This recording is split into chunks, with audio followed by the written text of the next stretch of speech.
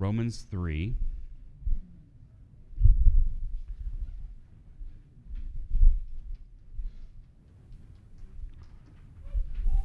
It's important that we take a look at God's Word and God's Word only when we come together on Sundays to hear from God. It is my deepest desire that you listen to God this morning, not Pastor Mike. It is my effort, it is my heartfelt, deepest prayer to the Lord that any time we preach in this church, whether it's me or a visiting speaker, that we only preach the Word of God. The opinion or understanding of men, always God's Word. And so that's what we're going to do this morning. And I say all of that because this is, at least in my opinion, and I believe firmly in this is the most important message that the Lord would ever let me bring. It's my favorite sermon to preach. And we preach it about every 6 to 8 or 9 weeks or something like that. And we'll never apologize for that. Because today we're going to look at the cornerstone message of the Bible. The Bible is, of course, it's God's owner's manual, if you will, for human beings. It's every question we could ever have about how to live and what does it mean to know God? Is God even real? All of these, any question you could possibly have, it's answered in the Bible. But this one message today is the message, if you will, of the Bible. The Bible has much to say about how to handle your money, for example. The Bible will teach you how to be a financial steward, a faithful manager of what God has given you. It teaches us how to be good husbands, good wives, how to be faithful, how to be godly. It teaches us everything in life. It teaches us about our vocabulary and what should be there and what should not be there. And it teaches us everything about life. But the entire Bible, front cover to back cover, is always about Jesus. All of it. Even those genealogies in the Old Testament, I like to say, and they're there for a reason. They are important, and they're important for quite a number of reasons. And they always have at their core teachings about Jesus. And so front cover to back cover, the Bible is always about Jesus, and that means that the central theme or the teaching of the Bible is Jesus, who he, why he's important, who we are in relationship to him, and why is Jesus even important? Many people in the world today, and I'll just speak to the United States. Many people in the United States today profess a belief in God. Even more profess a belief in angels. So when you talk about God, at least half of the population will allow you to do that. But things change suddenly when you talk about Jesus. Far fewer people believe that Jesus is who he claimed to be. So as we get into today's message, we need to lay some groundwork, and I got to ask you some questions, and hopefully we can agree on these things, and if you don't, that's okay too. Hopefully you will by the time we finish today.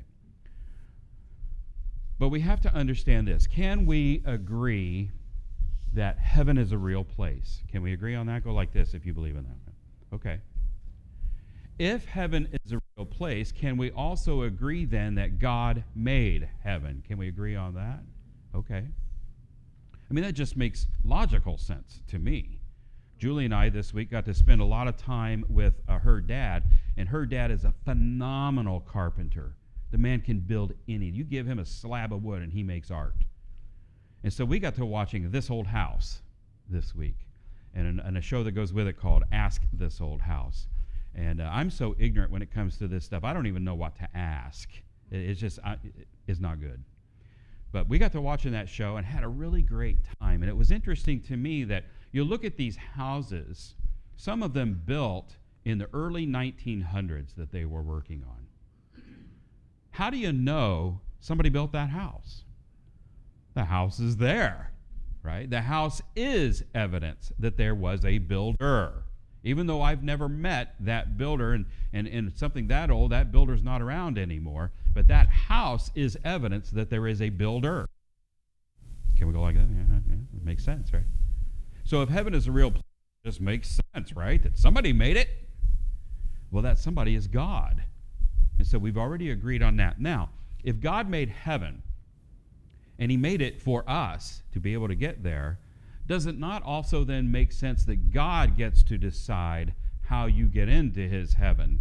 Can we agree on that? God gets to make that. I mean, whoever built the house got to decide who gets to come in and out. When you own a house, you decide who comes and goes, who's welcome and who's not. So God gets to decide who's welcome in his heaven. So if God decides that, then does it not become important that God conveys to us as human beings how to get into his heaven? Does that make sense? Sure it does. You know, I often use the example, my daughter-in-law back there, Jamie, is an athlete, in particular a basketball player. She played college basketball, and she's not at all competitive. I don't sit next to her when we play games. I come away with bruises most of the time. But, I use her as an example. Just a couple of nights ago, she refereed several basketball games over here at Marathon Schools. And there's a rule book, is there not, Jamie? And she had to go to school in order to be a referee. She had to pass tests to demonstrate that she knows the rules about the game. And she had to study the rule book. So if God makes the rules on how to get into his heaven, does it not just make sense that he conveys those rules to us? It just makes sense, doesn't it? Go like this. If he conveys those rules to us, then he needs a medium by which to do that, and he has chosen in his sovereignty to give those rules, if you will, that process to us in his Bible. So that means this, and this is critically important. You need to understand this and hopefully agree with it. If God makes the rules and he conveys the rules to us, and he does so through the Bible, that means that I don't get to make the rules on how I get into his heaven. Can we agree on that? Okay. So, if I'm standing here before you today and somebody were to ask me, hey Mike, how are you going to get in God's heaven someday? And I say, well, I'm a pretty good person. I do more good than I do wrong. Is that going to get me into heaven? That's me making the rules. You ask Jamie, a ball player who wants to make up their own rules playing the game. They're going to have fouls called on them, and if you do that enough times, you get thrown out of the game. For whatever reason, this fascinates me.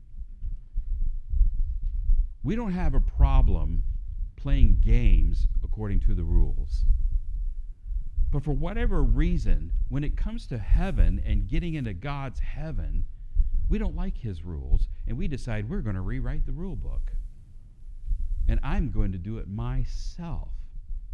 Well, friends, we need to understand something from God's Word this morning. Look here in Romans chapter 3, and as we approach God's Word, let's pause and pray and ask his blessing on it. Father, I pray now that as we get into your Word, that first of all, that we would handle it correctly through the leading of the Holy Spirit of God. Father, give everybody here a clear understanding of your Bible. Help us to accept it and receive it for what it is, your words. Implant it in our hearts, Lord, in Jesus' name. Amen. The Bible says this in Romans 3. Now, we just said, I use myself as an example, but if you go out here on the street and ask just about anybody nowadays, how are you going to get into heaven someday? What is the number one answer? I'm a pretty good person, right? That's the number one answer. But look what God has to say about that. In Romans 3, look at verse number 10. As it is written, there's none righteous. No, not one. Now, what does righteous mean? You need to understand that word in order to understand what God is saying here. Righteous, in essence, means perfect, without sin, without ever, in your lifetime, ever having done anything wrong. Righteous means perfect. It means holy. It means separate from anything that is wrong. And the Bible says there's none righteous. No, not one. There's none that understands. There's none that seeks after God. Verse 12, they are all gone out of the way. They are together become unprofitable. There's none that doeth good. No, not one. Wow. That's not pleasant to see, is it? Well, guess what? It gets even better. Verses 13, if you were to continue on, verses 13 through 17, they give examples of the natural condition of humanity. And friends, let me tell you, it paints an ugly picture. And unfortunately, if you were to read those verses, it would be like looking into a mirror. At least some of them, maybe not all, but some of them. Friends, the point is this: we are not as good as we think we are. We are not as good as we think we are. And the Bible says this about our good stuff, the things that we do good. The Bible says, compared to God, and it's important you understand that, compared to God, it is filthy rags. It's filthy rags. Look at the culmination of that condition in verse 18 now, chapter 3. There is no fear of God before their eyes. Why is that important? Because people who don't respect and fear the law don't abide by it. And they're condemning themselves to imprisonment. And friends, here's the reality. It doesn't matter if you like the consequences or not. There are consequences to our choices. Always. Always. Always. There will always be consequences, and whether you like them or not doesn't make a bit of difference. Do you think the judge cares one bit? If I go before let's say Detective Underwood pins me for something, and I go in front of the judge, and I go to that judge and say, well, yeah, Judge, I stole that, but I don't like the idea of going to jail. I don't think I should have to go to jail. Is there any judge anywhere that's going to go, oh, okay. Now you laugh, but we do the exact same thing with God. Well, God, I don't like your rules. I don't like the consequences of my sin. And so I'm going to rewrite the rule book. Well, no, you're not. The Bible says there's no fear of God before their eyes, and that's certainly what we see in our society today. We see an out-and-out militant hatred of God many times. So, why is this important? Go to verse 23 now. And the Bible becomes very blunt and very clear. Verse 23 of chapter 3, the Bible says, for all have what? Sinned. Sinned. I've never met a person in my life who has a problem with that, ever. I used to work in a psych hospital. And even there, people they understood that there are times in their lives where they've done something wrong. I've never met anybody in my life that thought they were perfect. I met a guy who thought he was Jesus. But even that guy understood that he had done wrong. Here's where the catch comes. The rest of the verse, for all have sinned. Yeah, okay, so big deal. And, now that's a connector word. That means, that's a cause and effect word. That means this happened and then this happens as a result. All right? It's A and B.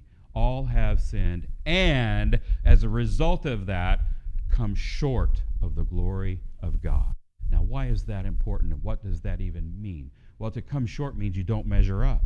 We don't measure up to God's perfection. Remember, we read a moment ago, there's none righteous. We don't measure up to God's righteous perfection. Okay, so what? So I've sinned, and so I don't measure up to God's perfection. Why is that important? Because you need to understand this, friends. Look right here. God doesn't send anybody to hell.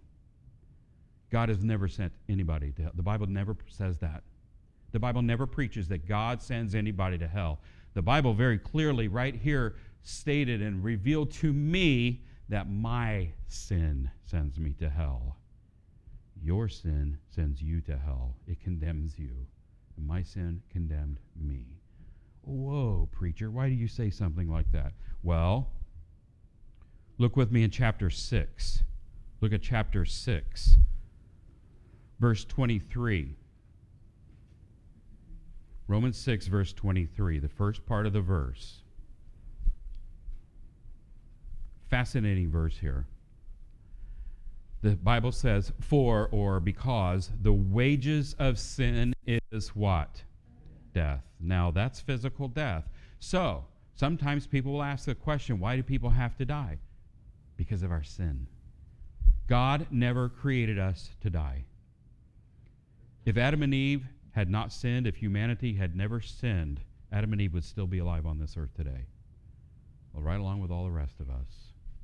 And everybody in front of us would still be here. God never created you to die. The Bible teaches that death exists because of our sin. Now, here's what's interesting about that word death. That's not just physical death. That's spiritual death as well. That means that my sin condemned me to hell, and your sin condemned you. Remember, there's none righteous. So, yeah, you might be a pretty good person, and I guarantee you, frankly, compared to me, you are. But you're not compared to me to get into God's heaven. You're compared to his righteousness. And the Bible already, we started out this morning by understanding there's none righteous. We don't measure up. And our sin has condemned us to hell. Man, oh man, isn't this a pleasant sermon? This is not good news so far, is it? But that's the reality. And the reality is, friends, God's the solution. He's not the problem. Our sin is the problem. The Bible reveals to us that we are sinners. And the result of our sin, friends, is condemnation. Look now at the second. Here's where, here comes the good news, okay? You need to have been to a place at some point in your life, maybe it's right now, where you hear that ugly stuff on the front end and you go, wow, that is not pleasant, and I'm in big trouble. Every single human being has to come to that place. The Apostle Paul put it this way. He said, when you're trying to bring somebody to Jesus, you give law to the proud, and then you give grace to the humble. We need to humble ourselves before God before we can receive his free gift. And here comes the good news. Now, here's what's fascinating about chapter 6, verse 23 right there. We just read the beginning. The wages of sin is death, right? What's the next word? But. This is a contrast word. That means, a moment ago we read and, remember?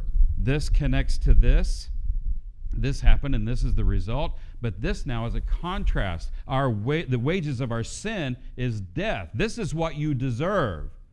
But now all of a sudden it transitions. Now remember what you've earned, the wages. You know what a wage is? A wage is something, it's a paycheck. You earned it. The wages of our sin is death. But the gift, read on now in that verse, but the gift of God is eternal life through Jesus Christ our Lord. There's so much meat in that one phrase. All of a sudden it goes from being something we've earned to something freely offered to us. You don't earn a gift, right? If you do, it's not a gift, it's a wage. A gift is something freely given to you. You didn't deserve it. You maybe didn't even ask for it, but it's offered to you. The gift, now where's it coming from? God. The gift of God. And what is it he's offering? Eternal life. A moment ago, we just talked about eternal death. Now he's offering you eternal life. An eternity in his heaven and in his kingdom to come. So God is offering you for free a gift. But somebody's got to pay for a gift, right? And that comes on the very end here. Through Jesus Christ, our Lord. Now, what does that mean? Well, go back a page or two to chapter 5 and look at verse number 8. Romans 5, verse 8. But God commendeth. What does that mean? Commend means to show, to demonstrate. And it also, in terms of time period, means God has shown in eternity past. He is showing right now, and he always will show and demonstrate for all eternity his love toward us in that, what? While we were yet sinners, Christ died for us. So friends, remember, we just read a moment ago, the wages of sin is what? Death.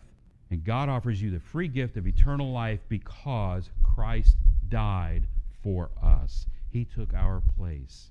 He substituted himself on that cross for me and for you. And it's important that he did that because he took our place. The Bible declares that he is the holy Lamb of God He is the God-man, 100% God, 100% man, all at the same time. He lived yet without sin, the Bible teaches, and so he was the only one that could go to that cross for us and shed his blood. The Bible says without the shedding of blood, there's no remission. Our sins can't be dealt with without the shedding of blood and the death of Jesus. Why would he do that? Why would Jesus come? And if you go read the accounts in the Gospels, it was not pleasant what he endured. It was days of agony culminating on that cross. Why would he do that? One word: love.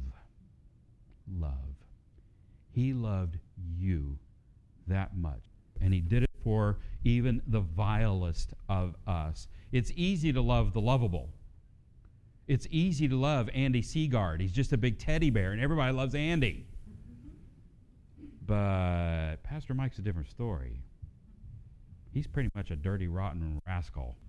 And then you get people that we all consider to be evil, violent, wicked people. But let me tell you this: Jesus died for them. You know how you do battle, by the way? This is just a sidebar this morning. You know how you do battle with Muslims who want to kill and destroy every Christian they ever come across? You pray for them. You pray for them, and if you're ever given the opportunity, you share the gospel of Jesus Christ with them, because that's where the power is. The power is in God. It doesn't come from us. And friends, if you want to sway the decisions being made in the politics of America, pray and be obedient to God's word. And start sharing the gospel and winning souls. That's how we do battle. They can't stand against the word of God, friends. God commends his love toward us in that while we were yet sinners, Christ died for us. So, what needs to be our response to all of this? What do I have to do? Go to Romans 10. Romans 10 and look at verse number 9. The Bible says that if thou shalt confess with thy mouth the Lord Jesus, and shalt believe in thine heart that God hath raised him, Jesus, from the dead, thou shalt be saved. Look at verse 13. For whosoever shall call upon the name of the Lord shall be saved. Whosoever means even me, John. Whosoever means you. Well, preacher, you just don't get it. You don't know how bad I've been. Well, friend, apparently you don't know how good God is. And frankly, you have a pretty inflated view of yourself compared to the goodness and love of God. There is no wickedness that you could commit that will keep you from the love of Jesus. Romans 8 makes that abundantly clear. There's nothing in the physical world. There's nothing in the spiritual world. There's nothing anywhere that can keep us from the love of God. There's only one thing now that will send you to hell. Now that you know the truth, now that you know that God has paid your penalty and he is offering you a free gift. How do you receive a gift? You reach out and take it, right? It's not real hard. It's as simple as the ABCs. A, admit you're a sinner. Tell God. You just talk to God. God, I know I'm a sinner. When we talk about confessing our sins, did you know that the word confess literally means to agree with? That just simply means God already knows. And you're just agreeing with him. Yeah, Lord, I'm a sinner, and I'm sorry for that. A, admit you're a sinner. B, believe. Yeah, I'm a sinner, Lord, but I believe that Jesus died for me. C, confess. I'm sorry for my sins. Forgive me for my sins. And I'm putting my faith and trust in you. Let's end with this. Go to Ephesians chapter 2. Ephesians chapter 2. Look at verse number 8.